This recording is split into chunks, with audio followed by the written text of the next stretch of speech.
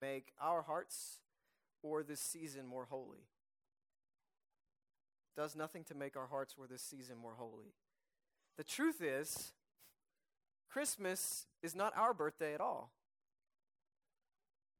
Christmas is Jesus' birthday. Jesus is God's gift to us, the greatest gift that anyone could ever receive. The question is, what gift do we give? What gift do we bring to the greatest gift the world has ever known? What is the best kind of gift for Jesus? For Jesus. How we live out the answer to that question will have a lot to do with making the holidays truly holy days. Let us pray.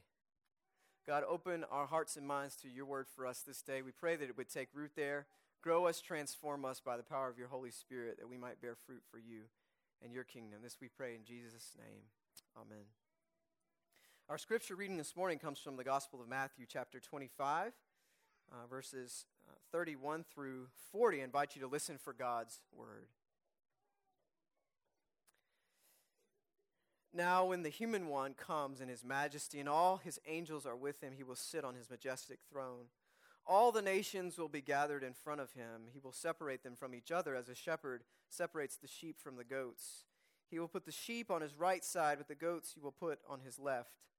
Then the king will say to those on his right, "Come, you who will receive good things from my Father. Inherit the kingdom that was prepared for you before the world began. I was hungry and you gave me food to eat. I was thirsty and you gave me a drink. I was a stranger and you welcomed me. I was naked and you gave me clothes to wear. I was sick and you took care of me. I was in prison and you visited me." Then those who are righteous will reply to him, "Lord, when did we see you hungry and feed you, or thirsty and give you a drink? When did we see you as a stranger and welcome you, or naked and give you clothes to wear? When did we see you sick or in prison and visit you?" Then the king will reply to them, "I assure you that when you have done it for one of the least of these brothers and sisters of mine, you have done it for me." This is the word of God for us, the people of God. Thanks be to God. Well, this scripture passage is not what most people would consider to be a kind of Christmas passage.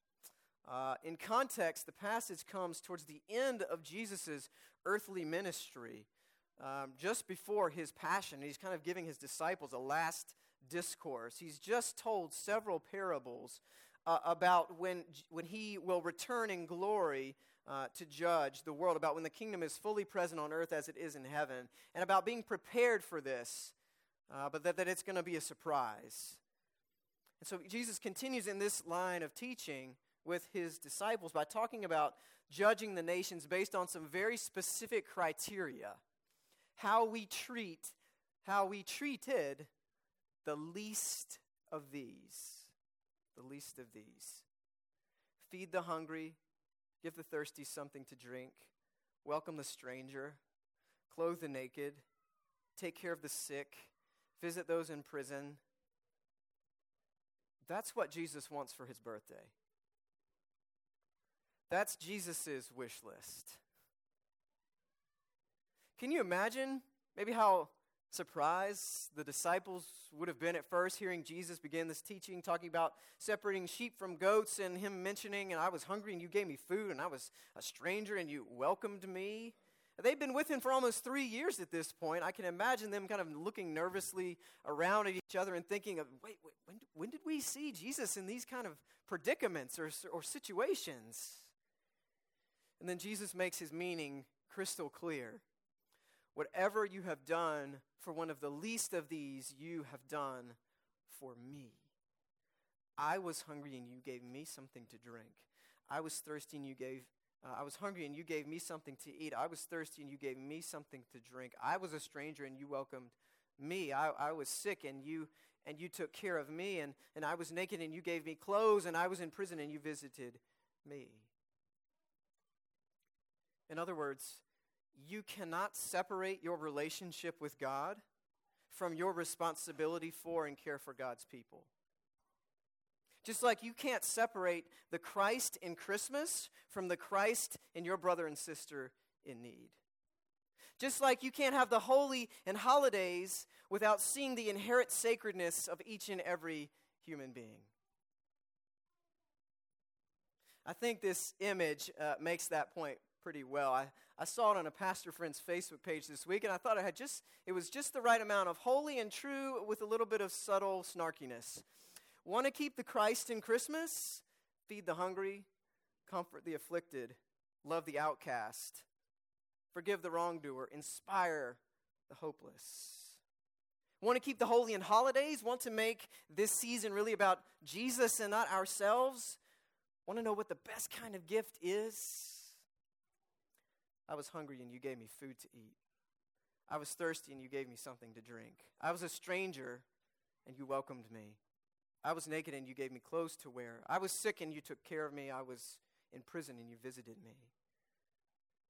Love the least of these. That's how we give to Jesus and for Jesus. Jesus wants us in service to others. It really shouldn't surprise us. This truth that whatever we do for those in need, we do for Jesus. It shouldn't surprise us that Jesus is found among the least and the last and the lonely and the lost and the forgotten and the vulnerable. After all, at the center of Christmas is the incarnation, this truth that God put on flesh to be with us in the person of Jesus Christ. If God came to us in a baby, should we be surprised that God also comes to us as a refugee, as someone without food or clothing or home, as someone in prison, as someone sick? Dietrich Bonhoeffer wrote, He, Jesus, comes in the form of the beggar, the dissolute human child in ragged clothes asking for help. He confronts you and every person you meet. As long as there are people, Christ will walk the earth as your neighbor. As I was reading this passage this week and planning for the sermon, something reminded me of a musical that I was a part of when I was a child at my home church in Greensboro growing up. And the name of it was Something's Up Down in Bethlehem. And I still remember some of the songs. It's crazy, so many years later. And I remembered enough about it to say, you should look at that because I think it has something to do with this scripture passage. And so I Googled it on YouTube, and there was some random church in Memphis that had posted it on YouTube, so I was able to watch the whole thing again, and it was so meaningful for me. I became quite emotional at some point. Some of it was nostalgia, I think, and some of it was just recognizing, wow, this actually is a really beautiful story. It's about a young shepherd boy named Reuben, and Reuben is not like the other shepherds. He spends his time counting the stars instead of counting sheep, and he's always in school while his friends are watching the sheep, learning about the Hebrew scriptures. And one night, he suspects something big is happening in nearby Bethlehem because he sees a star, and he knows that from his studying that a star means that a Savior King is born. And despite his shepherd pals ridiculing, Reuben says, you know what? I've got to set out tonight to see this star, to see the new king. That's what I want. I want to see this new Savior King. And so he sets out, and on the way, he encounters a woman who is cold and needs a coat to stay warm. And Reuben shows her kindness and gives her his blanket. A little while later, he runs into a thirsty traveler on the road. Again, Reuben shows this sojourning traveler kindness. He gives him his water to drink. It's getting late in the day at this point, and back in the hills outside of town, Reuben's shepherd friends are suddenly visited by angels from heaven, proclaiming that the Messiah has been born in Bethlehem. And sheepish, no pun intended, they realize Reuben has been right all along. That Reuben has been right all along. And so they decide to quickly get to Bethlehem themselves so they can see this baby, this Messiah who was born. Back in the town, Reuben sees a beggar woman. She says she has no family and no friends in this place and nowhere to stay. So Reuben takes her to a local inn, asks the innkeeper to put her in a room. The innkeeper says, we don't have any, but here are a couple of blankets to stay warm. There's an overhang in the back. You're welcome to sleep there. Which they do. And the next morning, much to his great disappointment, Reuben sees that the star is gone. He's devastated. All he wanted was to see the Messiah. Soon he bumps into his shepherd friends. Of course, they're all excited, and they tell him, Reuben, you were right all along, and we were visited by angels in the fields, and they told us that the Messiah was born in Bethlehem, and we're here, and we saw him. Reuben, did you get to see him? Reuben says, no, he's missed it all. He can't believe it. And then an angel appears and tells Reuben that he didn't miss the Savior King. She reminds him of the woman he gave a coat to, the man that Reuben had given a drink of water to, the beggar he gave a place to stay. And the angel sings, God bless you, my child, for you have been a blessing. Jesus is smiling upon you this day, for you gave him kindness when he was in need by showing love to the least of these. And then the narrator in the background says, and the king will say to those on his right, whatever you did for one of the least of these, you did for me. And then the story, the play, the musical closes with Reuben and the shepherds rejoicing together that they all, in fact, had seen the king that night. You can't separate the Christ in Christmas from the Christ in your brother and sister in need. You want the holidays to be holy days? You want to know what the best kind of gift is? Helping or serving those in need. In fact, what if we did something crazy? I mean, crazy, like spend at least the same amount of money giving to those in need or to groups that help those in need as we do on presents? What if we did something crazy, like some type of Advent calendar thing where instead of getting something little every day, we gave something little or served in some small way instead? Or what if we did something crazy like put just as much time and energy into Jesus' wish list each Christmas as we put into our own or others? Now, we have to be careful here. We have to be careful. In our efforts to love and serve the least of these, we can't fall into the wrong motivation.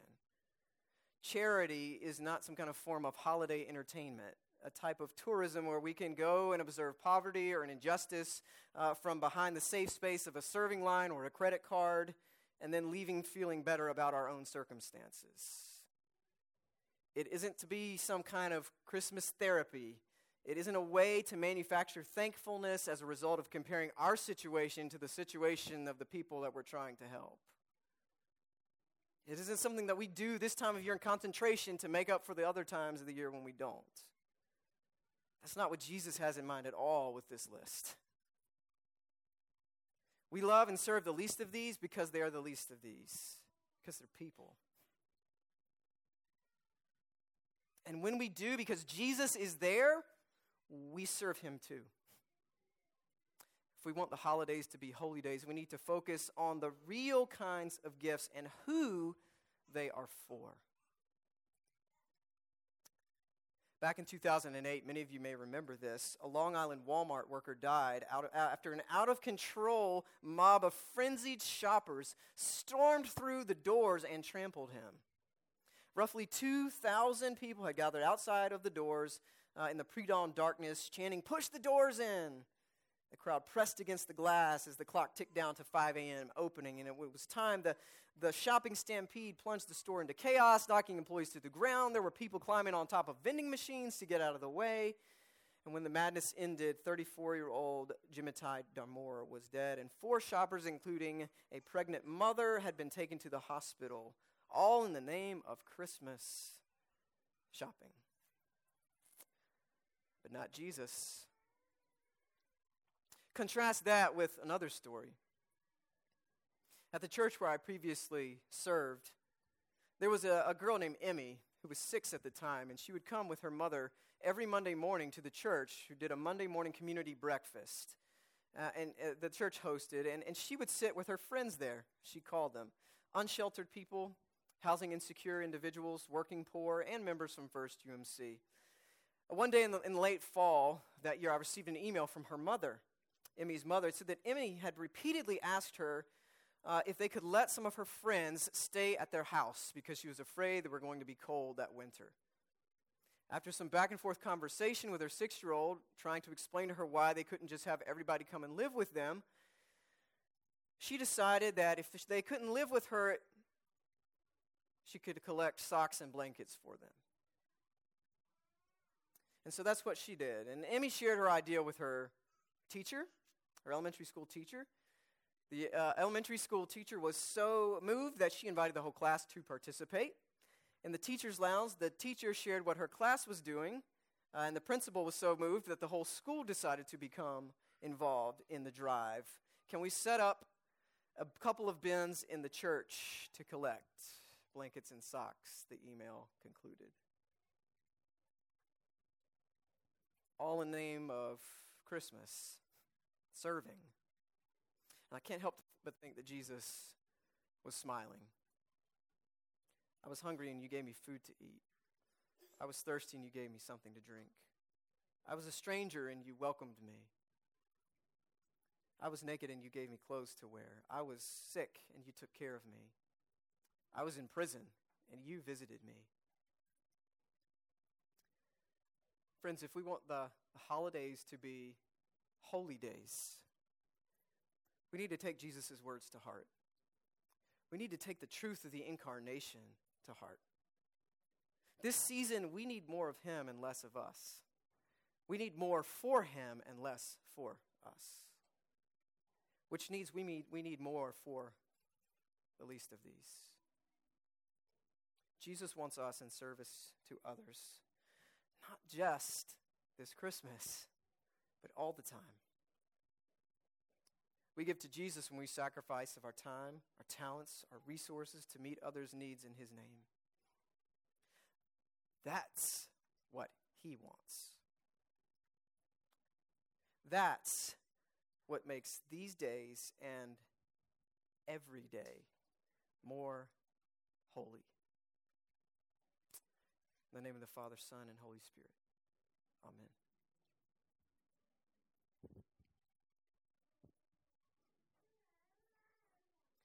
Christ Jesus also promises to meet us here at this table with this bread and this cup.